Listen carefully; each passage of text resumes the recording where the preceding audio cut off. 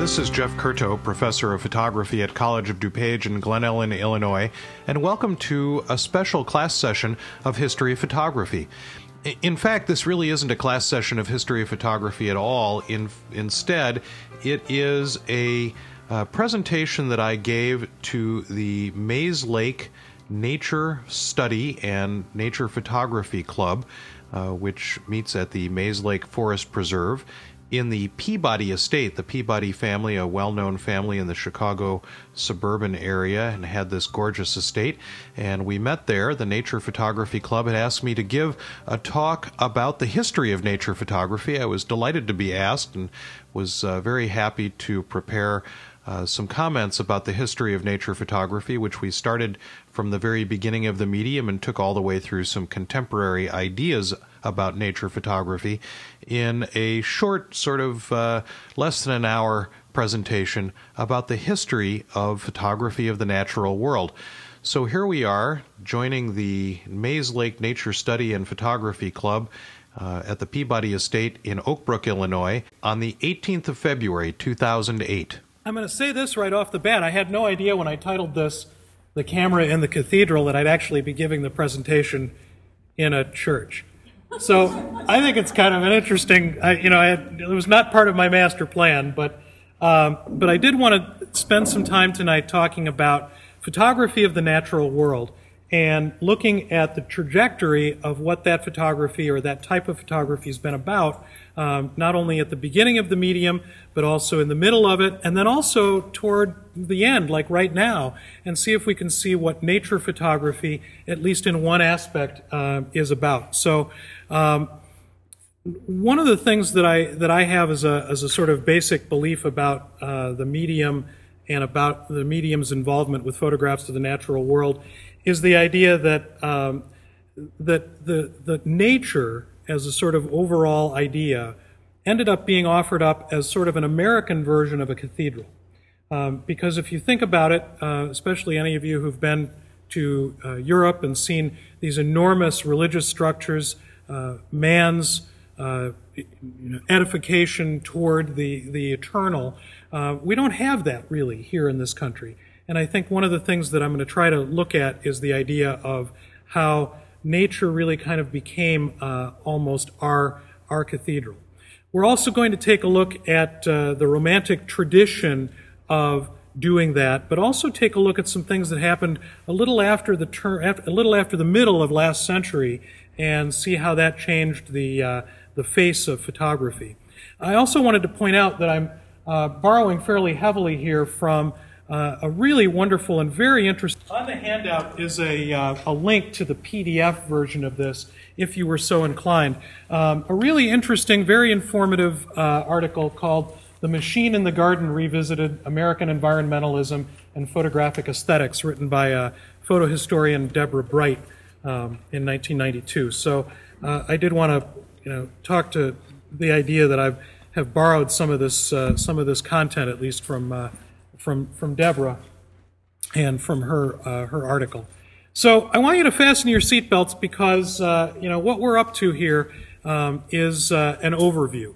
And necessarily with an overview of this sort, there's going to be a bunch of stuff I'm going to leave out. There's going to be a bunch of your favorite photographers that I won't mention at all because of the time constraint that we have just in terms of doing this. And as I started thinking about this actually is a big enough topic that we could go on for weeks in terms of the ideas. But some of the main ideas that I want to get at are these: that the camera helps determine what's important to us, the camera helps define what we believe, and the definition of nature has changed over time. And we'll see if we can kind of come up with some ways in which it's changed.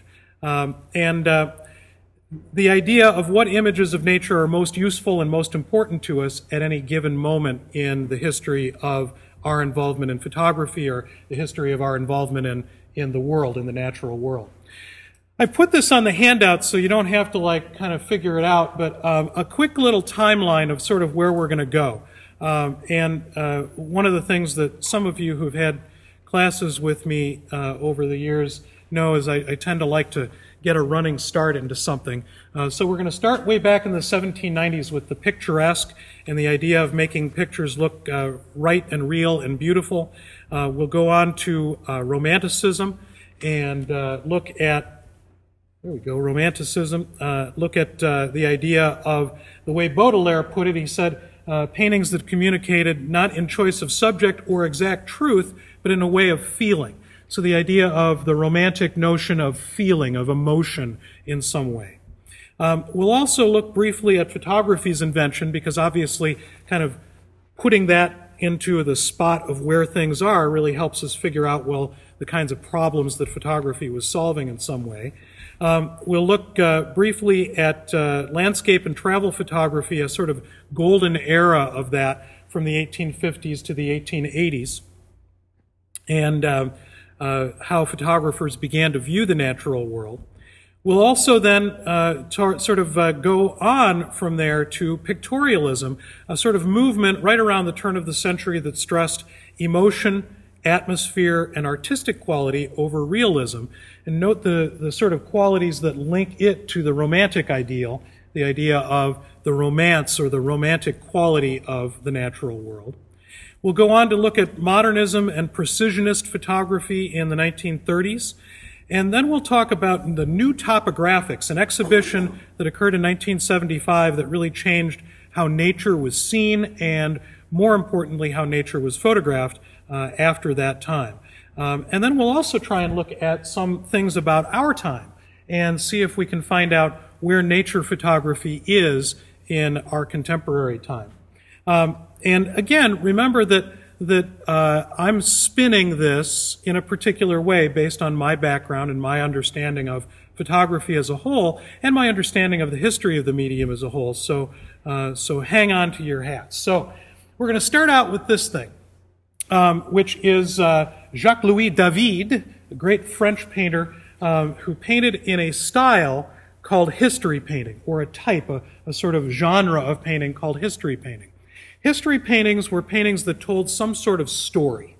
They were about some historical event that happened in the painter's time, or, in the case of David's Oath of the Horatii from 1784, it's a story about ancient Roman times. So it's a historical picture, a historical idea. Am I off kilter there? I'm also casting my own shadow there. So, generally speaking, critics of art believed that this sort of painting, history painting, was the zenith of the painter's world. It was the thing that did all of the things that were necessary for visual communication. It transmitted a story. It had the potential to morally uplift. It could instruct. It had all of those sort of characteristics that went along with a time period that was, in general, not nearly as literate as those who would come after, or those that would come after. Sort of an interesting offshoot of that is the idea of the picturesque. The picturesque, the idea that a picture could be beautiful, regardless of its message or regardless of the point that it was making, the story it might be telling. The interesting thing is that this sort of painting, landscape painting, here we have Géricault's Evening Landscape with Aqueduct and Richard Wilson, Solitude. The interesting thing is that these kinds of paintings were put kind of at the bottom level because they didn't do those things that history paintings did. They didn't morally uplift. They didn't instruct. They simply were beautiful. And in fact, as part of the picturesque, there were a number of people who looked at the idea of telling the story or making the picture beautiful or picturesque, including this guy, Reverend William Gilpin, a very important, not necessarily a particularly important artist, but a really important theoretician about art. And he wrote a series of articles that started out as little journals. Here's an example of one of his journals. The one that he ended up publishing was called In Pursuit of the Picturesque. In Pursuit of the Picturesque. So right at the end of the 1700s. And in this particular page, he's talking about how to clump trees. The idea being that, as he would put it, that nature was particularly good at producing things like textures and producing things like colors, but it wasn't necessarily good at creating the perfect composition, that somehow the creator had left that out. And so it was his contention that the idea would be to perfect creation by learning how to reorganize the landscape. Okay, and we'll kind of come back to that idea in a little while, but the idea that extra help from the artist, perhaps in the form of a carefully placed tree or a clumped set of trees, might be required. So what we get out of that, and you're wondering, when are we getting to the photographs? I'm going to get there eventually, but I kind of like to set the stage for these things, because out of that comes this idea of romanticism, the idea of capturing a feeling in a picture, the notion that you could combine the ideas of the history painting, moral uplift, but also combine that with notions of the picturesque, something that was beautiful. So we have Constable here, Weymouth Bay.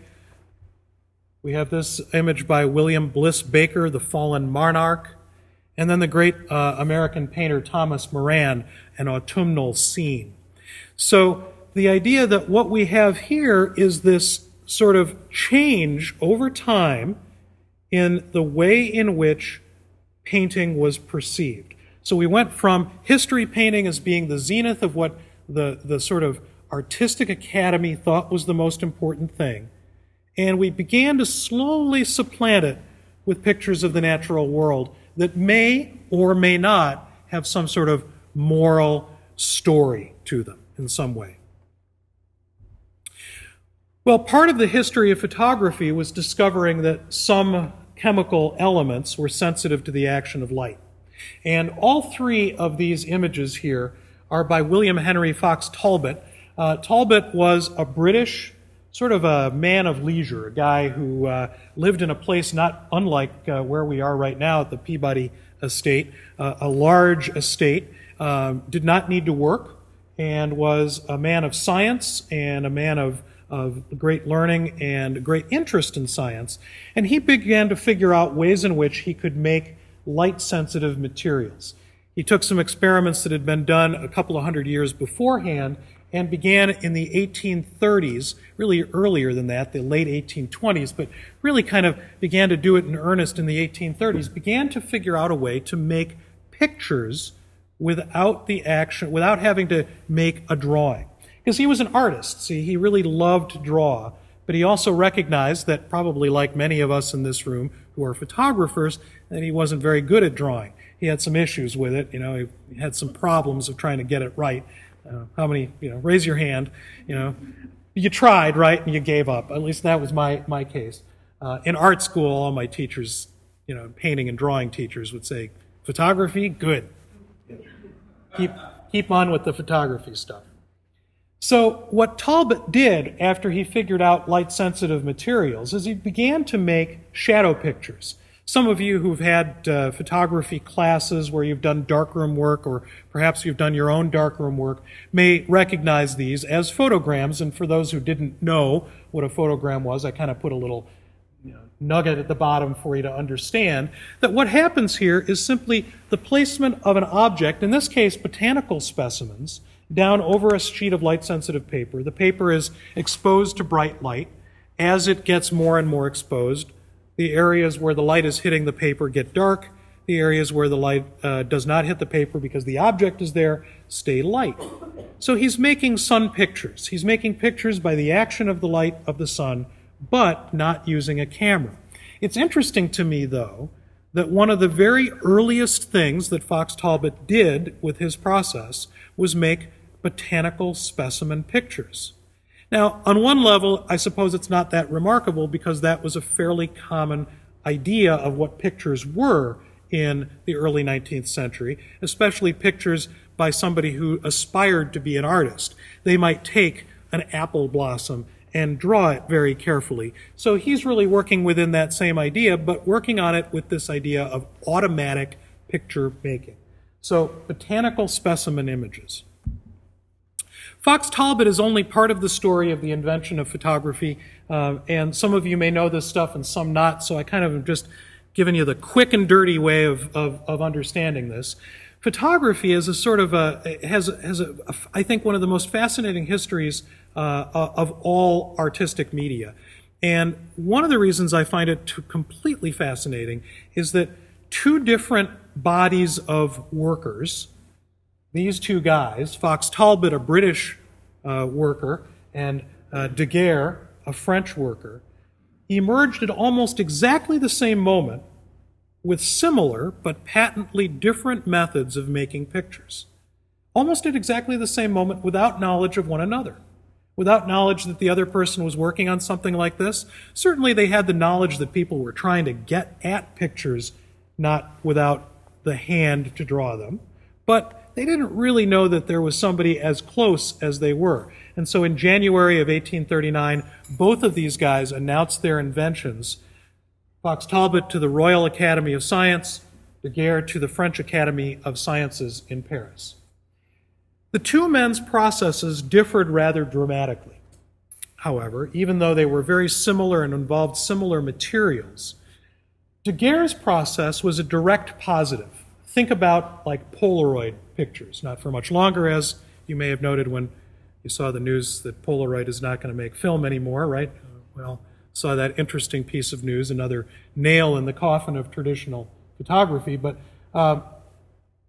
the idea here is that it's a direct positive. The actual thing that goes into the back of the camera is the actual thing that you eventually hold in your hand and call a photograph. It's a direct, one-of-a-kind image that had as its huge advantage that it was remarkably highly detailed, unbelievably detailed. So detailed that you could take a magnifying glass and look at it under increasingly higher levels of magnification and see more and more and more details inside the image, something that the 19th century people thought was just astonishing, right? Fox Talbot, on the other hand, produced a process that initially produced a tonally reversed image, what we'd call a negative. In fact, he ended up calling it that, but not at least at first. So a tonally reversed image where light was dark and dark was light, from which he would take that piece of paper that he used to get that negative, because that was the material he had available to him, and that worked for his process. He took that piece of paper that was a negative and placed it in contact with another piece of paper that he had sensitized in a similar way, and made from that a positive. Well, if you think about using a piece of paper as a negative, a piece of 19th century writing paper as a negative, you can imagine that the quality of the image was going to suffer some, right? The fibers of the paper would be a little bit, breaking up the image as it went through that negative onto the next piece of paper. It had the huge advantage, however, of being reproducible.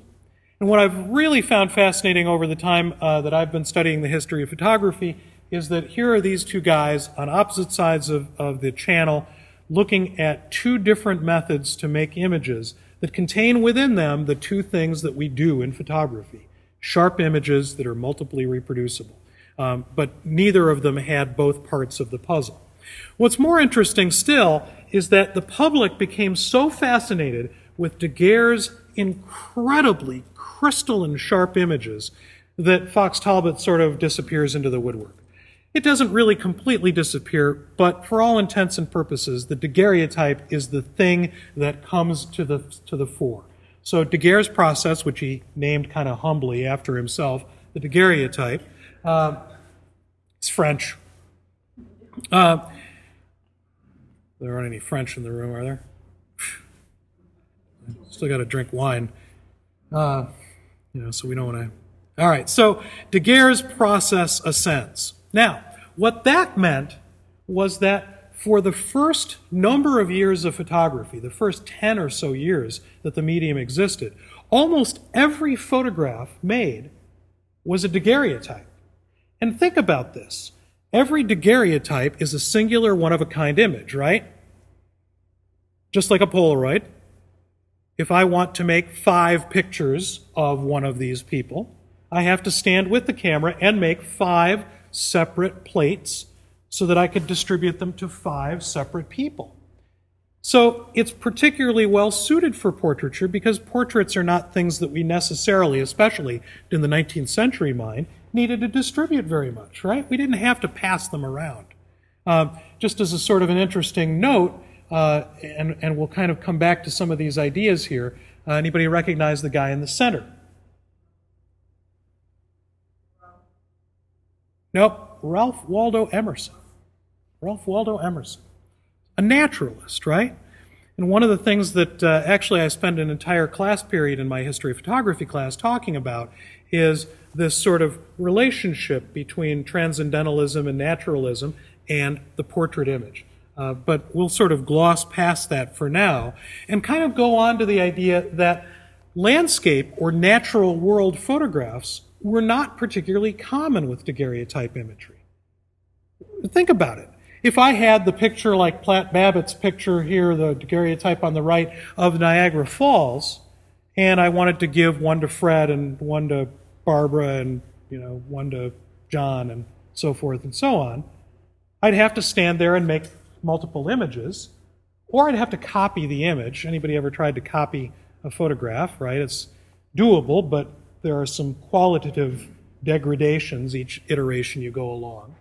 And of course, if I made multiple images standing in front of the Niagara Falls, well, the people are going to change position and the sky is going to change and a bunch of other elements in the photograph will change over time. So there is that other part of the dilemma that the daguerreotype was not well suited to natural world photography or to any kind of photography really that wasn't a picture of a person. Because if the idea was to be able to take that image and share your vision, you the photographer's vision, with the rest of the world, well, you had a problem.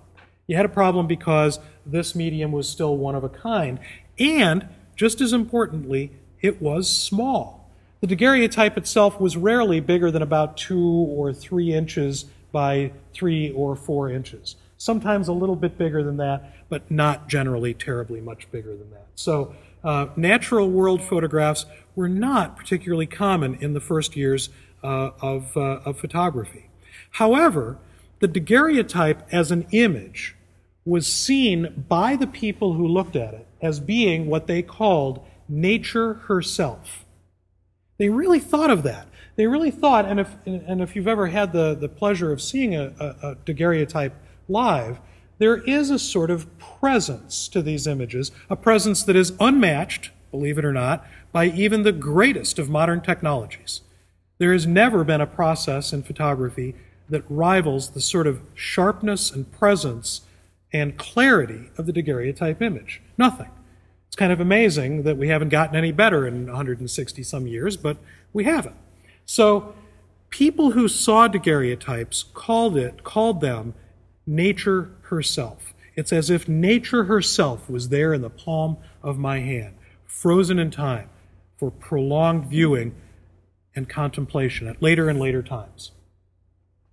It wasn't until 1851 when a British guy named Archer came up with the ability to make negatives on glass. So now we have the same possibilities that Fox Talbot had had of making a negative from which you could make multiple iterations of positives, but we didn't have the drawback of the paper fibers. So this Archer guy came up with this methodology, and it made high-quality reproductions of images possible, and photography began to travel. It began to leave the place where it was and began to go around the world and show people the world. Now, a couple of interesting things about this. One is that this is happening middle of the 19th century at the same time period when we're dealing with a tremendous technological change. We've got steamships, we've got railroads, we've got canals being dug, and we have people who are more and more interested in going out all over the world and seeing what's out there because they're now able to go out. It's now possible to go and take the train 300 miles. A 300-mile journey that might have taken weeks and weeks and weeks now takes just a matter of a day or two. So the idea of being able to travel is huge.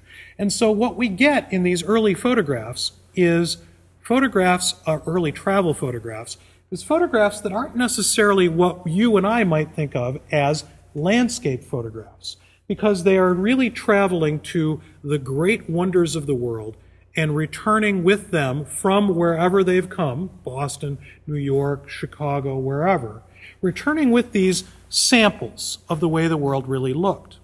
And there's also a whole big chunk of this that has to do with how people's trust in imagery that had previously been posited, paintings and drawings, their trust in those images began to wane, because once you'd seen the way this particular structure in India in the lower left corner looked, well, a painted image of it that left out a lot of details just wasn't going to fly. So another interesting aspect of this glass negative deal, though, was that in order to produce the images, the photographer needed to bring with them all of the material necessary to make the photographs. So they had to bring an entire darkroom with them, because they had to coat the plate just before exposure and develop the plate just after exposure, before the plate dried out. So it was not a sort of casual walk in the park. It was very much a huge undertaking of bringing along hundreds and hundreds of pounds of equipment to go and make just 2 or 3 photographs. So, next time somebody says, you really should use a tripod, don't complain, because these guys are bringing along with them enormous amounts of stuff. One other huge advantage that the glass plate had, and it's seen here in the top right corner, that's William Henry Jackson. We'll look at some of his images here in a minute, is that it was able to be as big as you wanted to make it. But there was one drawback. The negative had to be the size that you wanted the print to be. So if you wanted an 11 by 14 inch photograph, you had to make an 11 by 14 inch negative. 16 by 20 inch photograph, 16 by 20 inch negative. Jackson, standing in front of his 20 by 24 inch camera, to be able to come back with a negative 20 by 24 inches, because the material that they were printing them on was too slow to enable them to do any enlargement of any sort. So this is a whole nother part of the deal. And yet, photography began to go all over the world and show people lots and lots and lots of things. In the late 1800s, Timothy O'Sullivan and other photographers were commissioned by railroad companies and other organizations to photograph the American West, in the hope that people would see the photographs and want to travel by rail or to go out and participate in the enterprises that these other companies were engaged in, mining activities and so forth, that they would want to go and see these majestic landscapes for themselves. City life was becoming more difficult in the middle to the later part of the 19th century as the Industrial Revolution began to take hold more and more and more, and cities were becoming busier, dirtier, different from the way they had been previously. And so people began to go out there, and to entice them to do so, we began to get photographers like Timothy O'Sullivan making photographs that conveyed this sense of majesty of the American West. And we have to remember that at this time period, the middle of the 19th century, between where we're sitting right now and the West Coast, is largely uninhabited and largely unexplored. It had begun to become mapped, however, and people were beginning to think that the frontier was closing. There was a real kind of fear that the frontier would close. An 1890 census, in fact, showed that no large tracts of land remained uncharted. So the idea that the frontier was beginning to close in on people helped create the sort of popularity about these, or of these images. So another aspect of this that was interesting, I had just talked about these very large cameras. Well, small cameras were also employed. Not only to kind of break up the marketplace, because you could only sell so many of the large pictures, you need to sell some that were smaller, but also because stereoscopic images became extremely important. The way I always like to think about stereoscopic images is, if you lived in the 19th century, in the 1850s, 60s, and 70s, and you didn't have a collection of stereoscopic views and a viewer, it would be very much like living in today's time, in 2008, and not having a television. It's doable, and I know some people who do that, but it's not what normally would be considered sort of acceptable, right? You walk into somebody's house and there's a news event or a game or something on. Hey, where's the TV? I want to check we don't have one. Well, so the idea of the stereoscopic image was extremely important. So these images were made with the camera. Cameras like the one on the left, a twin-lensed camera, with the lenses set apart about the same distance as the human eyes. 2 photographs made simultaneously on a single glass plate. The images were then viewed later in a viewer that segregated with a septum the left image from the right image and recreated the illusion of depth. Some of us may know it better from ViewMaster. I had one when I was a kid. My kids had one. And some of us may know it better from stereoscopic images like these. But the idea is that this was an incredibly important and extremely popular method of producing images.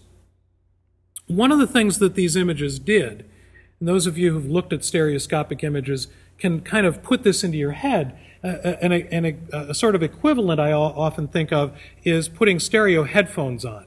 You know how when you put stereo headphones on, the music no longer seems to be coming from speakers in front of you, but somehow seems to be inside your head in this sort of odd way that you can't really describe, but it no longer really seems like music coming from something in front of you. So stereoscopic images had that sort of illusion of depth with astonishing detail.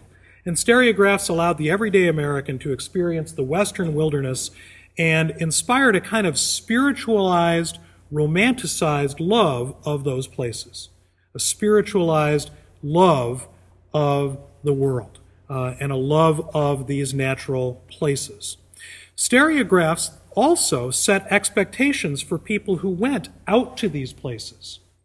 Expectations that caused those people who saw these images and then traveled to these places to find those scenes, come back to our image here, to find those scenes and stand in those places and see if they could recreate the experience that they saw when looking at their stereoscopic images. Creating these images was incredibly big business. There were many of the producers of these stereoscopic images who were turning out several 100,000 images each day. Not each week, not each month, not each year, several 100,000 images a day. Such was the popularity of these things. And because of that, scenery began to be commoditized.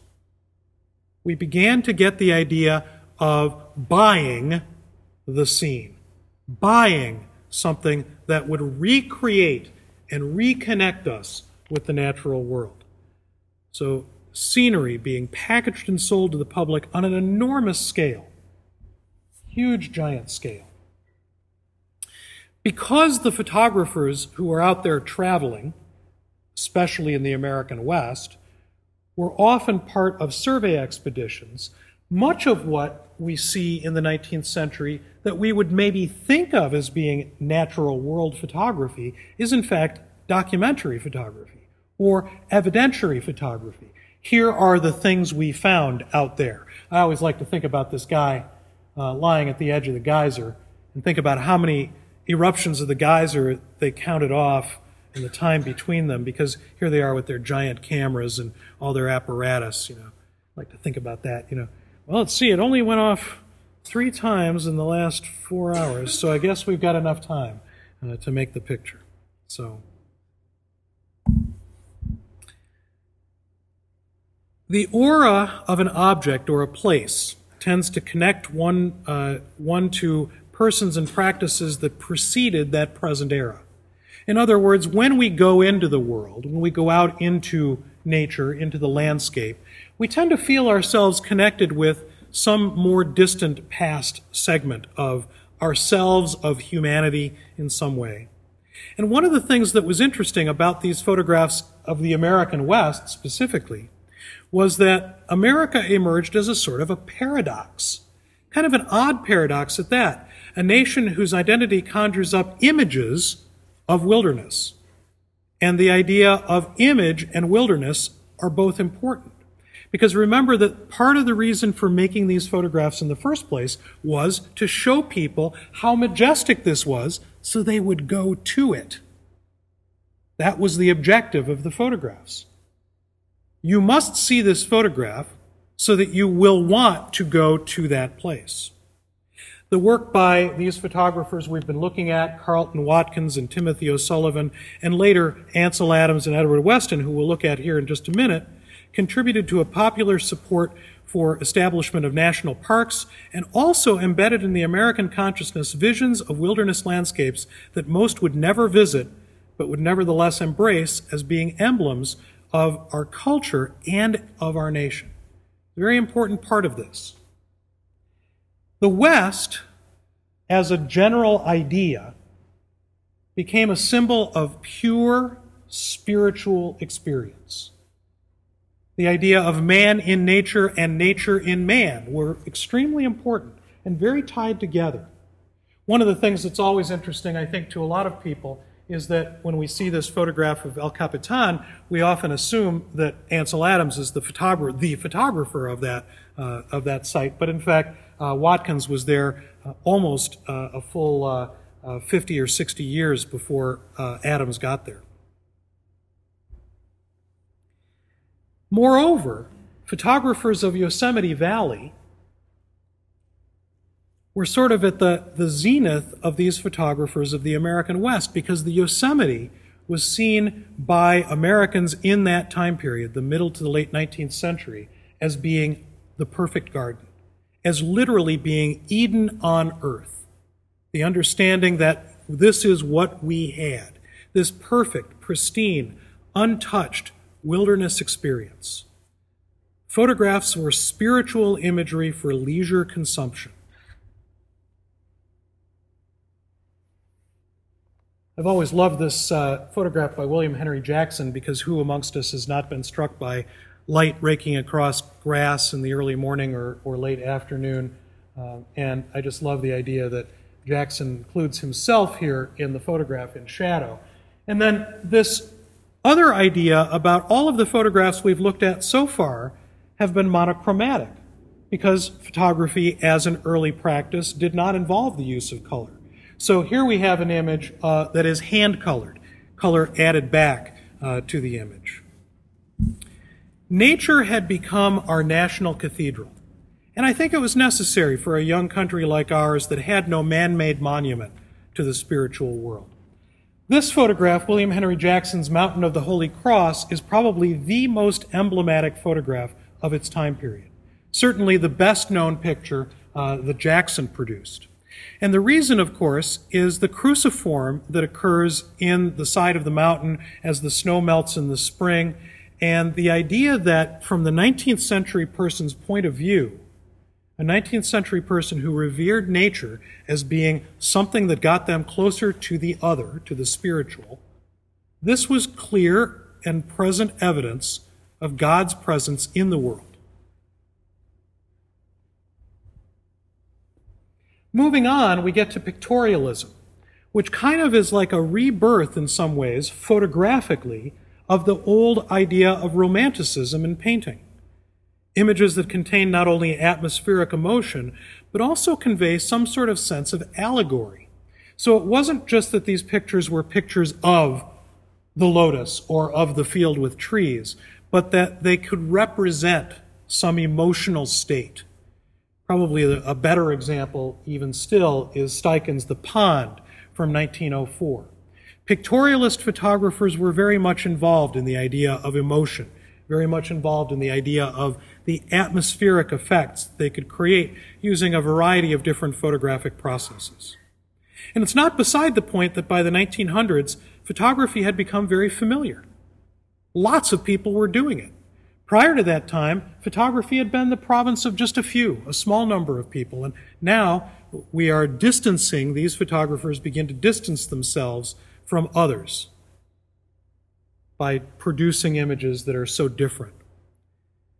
Next, we come upon this idea that begins in the 1930s of precisionism, modernism, crisp, clear photographs, Paul Strand among the first photographers to look at photography as a cerebral exercise, choosing when to release the shutter depending upon the sense of becoming one with the subject. Strand's idea was taken up by Edward Weston, who began making photographs on Point Lobos and other parts of his California home, born here in Illinois but migrated to California. Weston's idea of pre-visualization, thinking in the mind's eye what the final photograph would look like when it was finished. His idea of pre-visualization and later Adam's zone system suggested that choosing image tones was an emotional experience, not necessarily a technical experience. The photograph isolates and perpetuates a moment of time, said Edward Weston, an important and revealing moment, or an unimportant and meaningless one, depending on the photographer's understanding of his subject and the mastery of his process. There's Edward Weston saying that what photography depended upon was our understanding of what the subject was. Weston, of course, along with Adams and a number of other photographers of the West Coast, came up with something, a group of photographers, like-minded photographers, that called themselves Group F64, espousing incredibly sharp focus, great depth of field, everything in the photograph being sharply focused and carefully considered. I had mentioned Deborah Bright earlier, the author of this article about the natural world and photography. Deborah Bright puts it this way. She said, had Edward Weston and Ansel Adams not come along when they did, they would have had to have been invented. Kind of like that. Because what she goes on to say is that as Californians, they began to popularize American natural and national landscapes. They wrote articles in periodicals espousing their theories and their ideas, and Adams' epic landscapes were a welcome antidote to widely circulated images of the horrors of World War II. And that sort of pristine beauty kind of acted as a counterpoint to those photographs that were so horrific. Adams had a strong desire to have his photographs restore the lost experience of nature that had become corrupted by post-war tourism. Because remember those photographs that were cajoling people to go to the American West?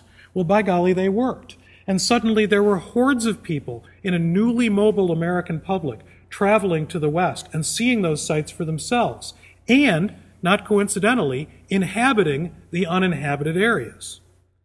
Adams linked up with John Muir and the ideas of naturalism, trying to attempt to right the wrongs of mass tourism and maintain a kind of a pristine wilderness. Photographer Elliot Porter, terrible reproduction, not sure what happened there. Elliot Porter began to use color photographs to convey some of the same sentiments that Weston and Adams had tried to convey. Conservationists were confident that after seeing the work of Adams and Weston and Porter and lots of other photographers working in this same strategy, and seeing those photographs in things like periodicals and coffee table books, that the need for preservation of wilderness would be obvious. I mean, who wouldn't want to preserve these things that we see in these photographs? The Sierra Club, which was John Muir's vessel for dissemination of preservationist rhetoric, continues to use this type of images today to help us understand what it is that we would miss should we destroy these pieces of the wilderness. Contemporary keepers of this modernist aesthetic, the romantic flame, are photographers like Wolff and Rowell and Munch. The idea that what we're looking at when we look at them is a continuation of that whole notion that Adams and Strand and Weston began in the 1930s. In 1962, Rachel Carson's Silent Spring essays were published, which spread awareness of toxic chemicals like DDT and other pesticides. The late 1960s and early 1970s brought concern over global population growth, as well as counterculture revolutions that began to place an emphasis on the earth and the way the earth works and a way it might not work if we don't treat it correctly. 1973 brought the OPEC oil crisis, and in 76, Jimmy Carter was elected U.S. president in part because he advocated alternative energy policies, those policies that were then overthrown by subsequent administrations. And what we get in photography is a continued exploration of the idea of nature, but pushing the idea of nature farther and farther from the pristine wilderness. Here, Eric Miola, Ernst Haas, Pete Turner, taking the real a bit farther along. And then this next bit, an exhibition in 1975 called New Topographics, Photographs of a Man-Altered Landscape. It's an exhibition that happened at the George Eastman House, one of the most important photographic collections and museums in the world. And the show was curated by a guy named William Jenkins, and it had a rippling effect on the whole medium and the whole genre of landscape or natural world photography, not only in the United States, but all over the world, in Europe and South America as well. The new topographic photography questioned the supposed distinction between cultural and natural landscapes. What it began to suggest is that the natural world, because it was now inhabited, because it had now all been charted, was a cultural landscape as much as it was a natural landscape. That the natural world wasn't any different anymore than the cultural world was. And in part, they wanted to ironically comment on the images of the pristine wilderness, especially those made for the U.S. Geological Survey by photographers like Jackson and Carlton Watkins, whose images we just looked at. And the idea of calling it topographic, certainly those photographers of the 19th century were topographers, right? Their objective was to show us the way the land looked. So they're commenting on past images of pristine wilderness. They're commenting on alteration of terrain since those past images and how the world had changed. And they're also looking at that, what they called the ARAT, another rock, another tree tradition. The idea that the photographs that needed to be made in their mind were not another photograph of another rock or another tree. It was something different. So this new generation of photographers was turning away from that idea of another rock, another tree. And for these photographers, it wasn't so much what the photographs were of, so much as it was about what they were about. The subjects of the pictures were a lot less important than the idea behind them. The pictures may be of Western landscapes and trees and deserts and buildings, but they are also about the aesthetics of landscape photography and about a man-made wilderness. They play with the idea that the West was ever pristine, and they remind us that even the 19th century photographer, the ones we've just finished looking at, left footprints in the wilderness. The wilderness was not wild after those people were there. It was done being wild. And so what we get are photographs like these. Robert Adams. The pictures are not pretty in the traditional sense of photographs of the landscape, but they conveyed a remarkable amount of information. They also seem to not be very concerned about being important in any way, as if the subject and the picture of it were not inherently interesting, which was an oddity in the photographic world. The photographers preserved the black and white fine print aesthetic of Weston and Adams. The photographs looked so beautifully exactly like those photographs in terms of technique, but were so completely different in terms of subject, quite obviously, that they were well off the beaten path of what could be called landscape or even natural world photography. The photographs turned the idea of nature as refuge from civilization on its head by suggesting that there was no longer any nature out there. Stephen Shore hammered the point home by using color to place us more solidly in the environment and to make us understand that this was the world that we lived in every day, that this was, to his mind, our natural world. The modern keepers of this idea of the topographic flame are photographers like Jeff Wall. Anybody see his massive print exhibition at the Art Institute of Chicago? Pictures as big as the side of your house, just about. And Alex Soth, photographers who are working within this idea of topography, as well as Brad Moore, photographer who's just come to light. Very interesting photographer, looking at the way in which we manipulate landscape. These last couple of photographers I'm going to let speak for themselves. I hope the volume is right on the speakers. But I've got a couple of people that I want you to see their work and see what you think, because these are people who are working right now and making some images that I think are what we would see as contemporary nature photography.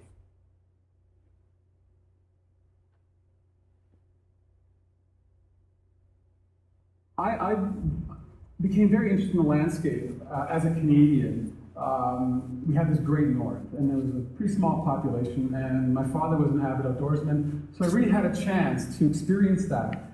I could never really understand exactly what it was or how it was informing me, but what I think it was telling me is that we are this transient thing that's happening, and that the nature that you see out there, the untouched shorelines, the untouched forests that I was able to see, really bring in a sense of that geological time, that this has gone on for a long time, and we're experiencing in a different way. And that, to me, was a reference point that I think I needed to have to be able to make the work that I did. And I did go out and I did this picture of grasses coming through in the spring along the roadside, and this rebirth of grass. And then I went out for years trying to photograph the pristine landscape. But as a fine art photographer, I somehow felt that it wouldn't catch on out there. There would be a problem with trying to make this as a fine art career, and I kept being sucked into this genre of the calendar picture or something of that nature, and I couldn't get away from it. So I started to think of how can I rethink the landscape. So I decided to rethink the landscape as the landscape that we've transformed. I had a bit of an epiphany being lost in Pennsylvania, and I took a left turn trying to get back to the highway, and I ended up in a town called Frackville. And I got out of the car and I stood up, and it was a coal mining town, and I did a 360 turnaround, and that became one of the most surreal landscapes I've ever seen, totally transformed by man. And that got me to go out and look at mines like this, and go out and look at the largest industrial incursions in the landscape that I could find. And that became the baseline of what I was doing. And it also became the theme that I felt that I could hold on to and not have to reinvent myself, that this theme was large enough to become a life's work, to become something that I could sink my teeth into and just research and find out where these industries are. And I think one of the things I also wanted to say in my thanks, which I kind of missed, was to thank all the corporations who helped me get in, because it took negotiation for almost every one of these photographs to get into that place to make those photographs. And if it wasn't for those people letting me in at the heads of those corporations, I would have never made this body of work. So in that respect, to me, I'm not against the corporation. I own a corporation. I work with them, and I feel that we all need them, and they're important. But I am also for sustainability. So there's this thing that is pulling me in both directions, and I'm not making an indictment towards what's happening here, but it is a slow progression. So I started thinking, well, we live in all these ages of man, the Stone Age and the Iron Age and the Copper Age, and these ages of man are still at work today, but we become totally disconnected from them. There's something that we're not seeing there, and it's a scary thing as well, because when we start looking at the collective appetite for our lifestyles and what we're doing to that landscape, that to me is something that is a very sobering moment for me to contemplate. And through my photographs, I'm hoping to be able to engage the audiences of my work and to come up to it and not immediately be rejected by the image, not to say, oh my God, what is it, but to be challenged by it, to say, wow, this is beautiful on one level, but on the other level, this is scary, I shouldn't be enjoying it, like a forbidden pleasure. So there's Edward Burtynsky, contemporary photographer. And then lastly here, there we go, Chris Jordan.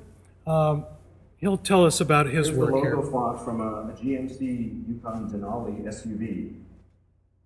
I took pictures of a white one and a black one and a whole bunch of gray ones in between.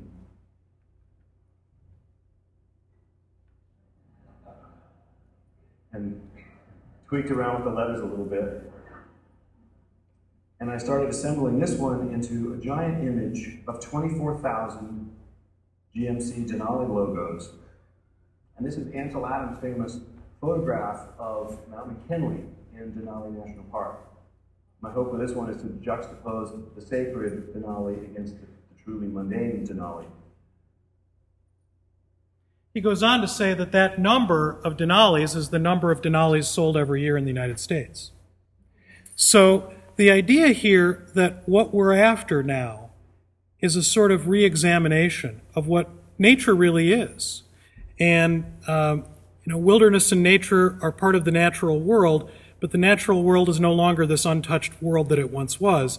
And perhaps our desire to photograph the land and to photograph natural forms comes from a desire to go back to that 19th century impetus of positing our cathedral in the mountains and the streams and the trees of that world rather than the man-made. However, as these contemporary photographers have shown us, there's little that has not been touched by the hand of man, and the world is completely covered with footprints. So it's now up to us to figure out how to take that natural world and convey those same kinds of messages that those 19th century photographers were trying to convey, and that Adams and Muir were trying to work with, of showing us the importance of the preservation of that land, but show it to us in a different way. So, thank you very much for coming. I appreciate your attention. Does anybody have any questions or